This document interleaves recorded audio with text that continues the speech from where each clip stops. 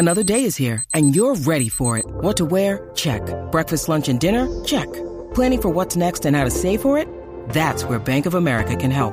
For your financial to-dos, Bank of America has experts ready to help get you closer to your goals.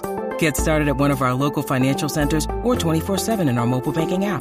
Find a location near you at bankofamerica.com/talktous. What would you like the power to do? Mobile banking requires downloading the app and is only available for select devices. Message and data rates may apply. Bank of America N.A., member FDIC. For all NBA warriors, you are now tuned into Golden Spaces with Nat and Justin.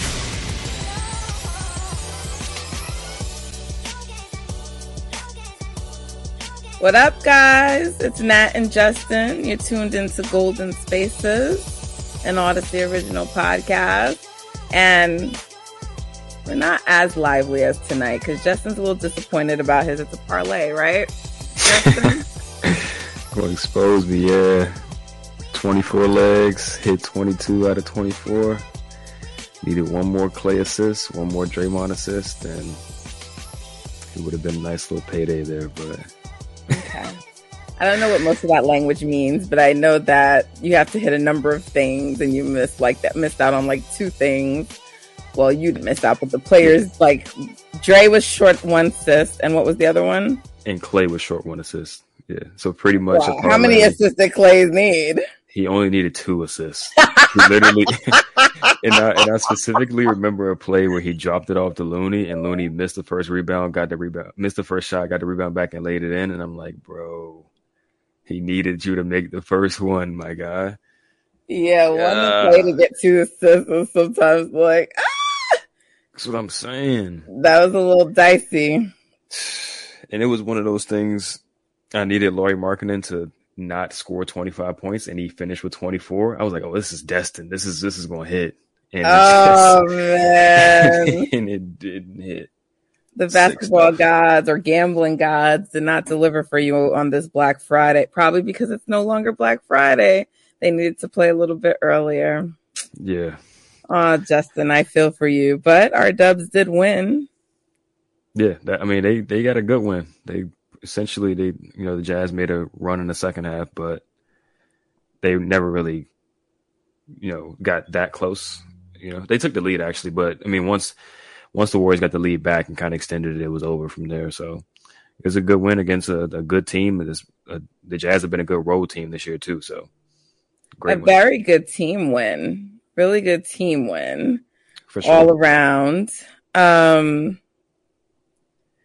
So, yeah, let's get into it. Let's get into the game, and then we can talk about individual players. But I mean, just for the most part, the main 6 that you need to play well played well tonight, right? For sure. Yeah, they defended well in the first half, especially the Jazz kind of were on the bad end of shooting variance. They just didn't hit a lot of shots in the first half. They started to hit them in the second half, but everybody did the job they're supposed to do. I mean, Splash Bros combined for 12 threes. Both of them are pretty much at 50% from 3 in this game. Jordan finally came along, even though his shot's still coming along, his 3-point shot's still coming along. But other than that, he played a really complete game, moving the ball, scoring when he needed to. Draymond's just doing what he does, just complete, impacting the game without putting up a bunch of numbers in the stat sheet, even though he did fill the stat sheet up a little bit. Looney monster on the boards. It was just, good all-around win. And, that's all you can ask for at this point. JaMychal Green with 8 tonight? He was finished. I mean, they were just setting him up. It was pretty much essentially wide open layups, but he did have 2 where he was in traffic and he dunked on Walker Kessler, who was a pretty good shot blocker, the rookie from Utah. So he was playing with a lot of force today, still waiting for him to hit another 3. I think he hit one. He did hit one in the last game. Yeah, still waiting for him to kind of get his 3-point shot together, but because it's looking like he's just shooting it and he don't know if it's going to go in or not. Like he just kind of, just hoping it goes in. But yeah, everybody, I can't really say anybody had a subpar game. Only 8 minutes for Lamb tonight. Yeah. I think that's just how it went It wasn't necessarily he wasn't playing great, but I don't think he was necessarily playing terrible. He did miss like a few rotations. He was kind of like out of position, and Draymond had to get on him. But other than that, I think that the guys were just playing well. So they just played them extended minutes. And, as you can see, Kuminga had 13 minutes instead of his normal like 6. So he got that second rotation that Lamb would probably usually get. And he played well. He didn't take a shot, but he did all the little things: screening hard, rolling, attacking the glass on both ends, just being active and, doing all the things that Kerr likes to see. So he got that second rotation. 25 minutes for Jordan tonight. 20 minutes for Dante. So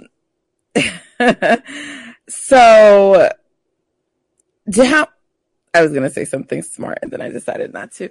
But I might come back to it. How, like, in Dre's post game after the last game, I think it was his post game, I don't know, but he talked a lot about, the need, like, to kind of like get Jordan set up in that second unit, and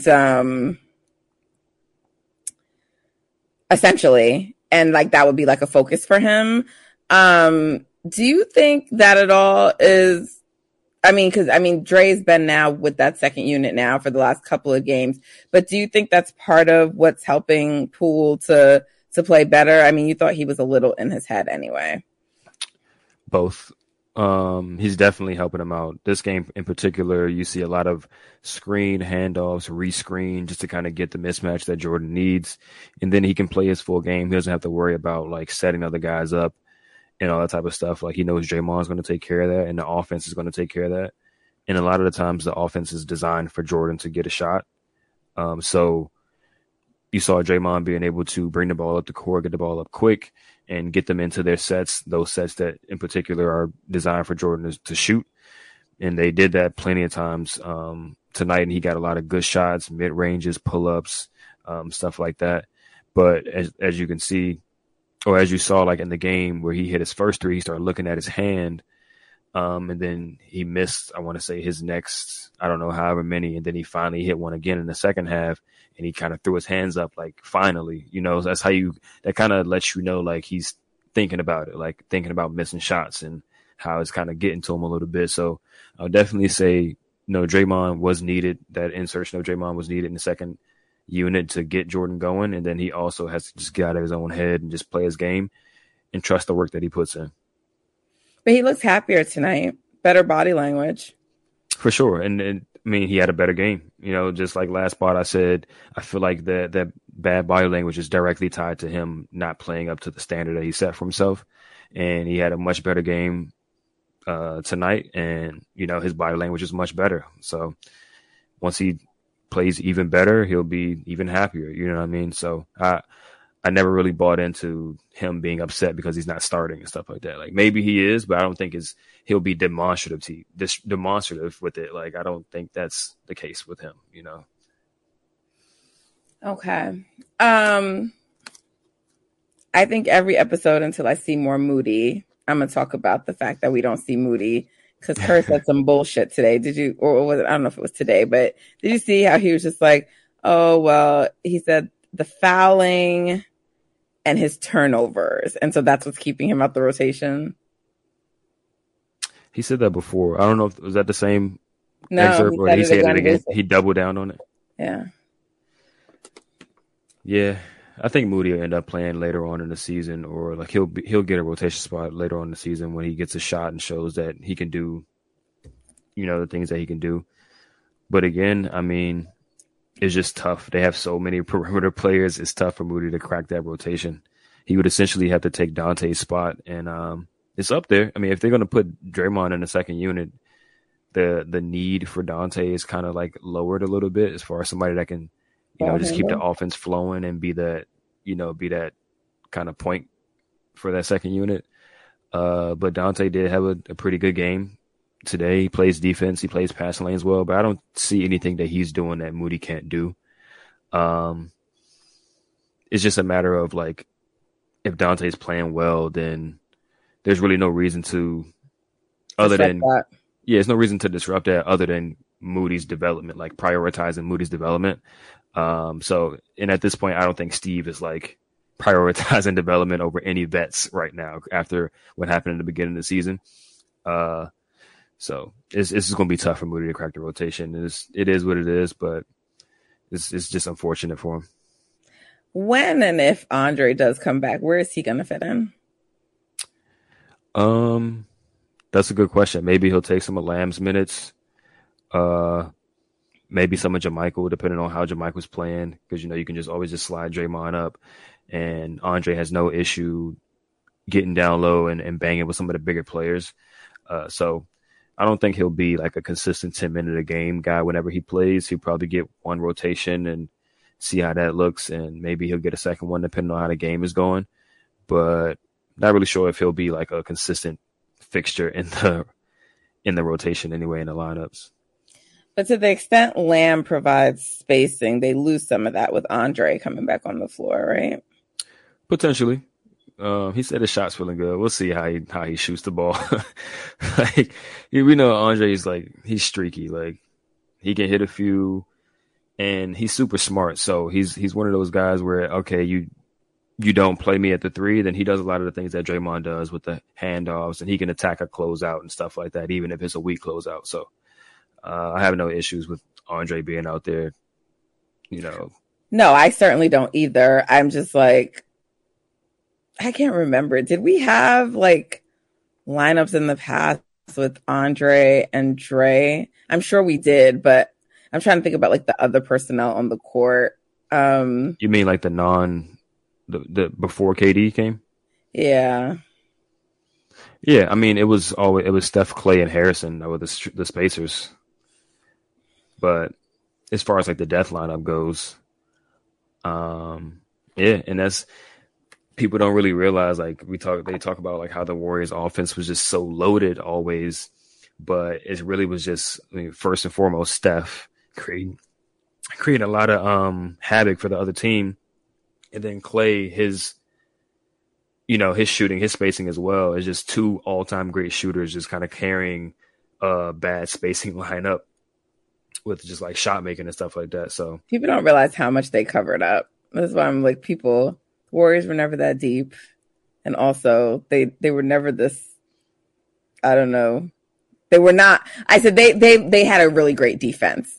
Mm-hmm. And yeah, I was going to say they were deep in a different way than people like to.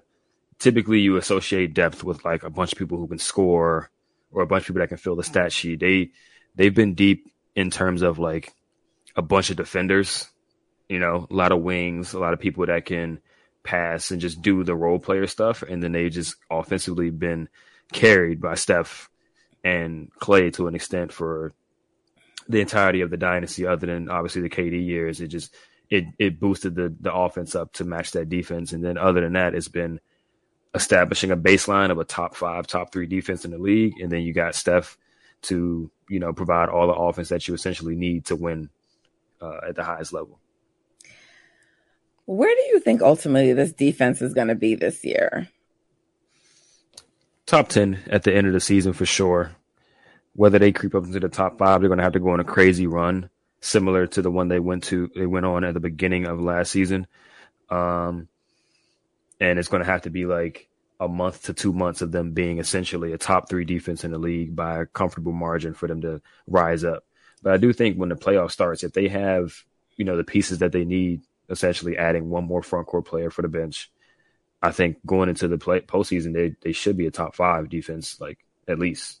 Yeah, that's what I was going to say. I don't really care how they finish. Excuse me. Sorry. Overall for the year.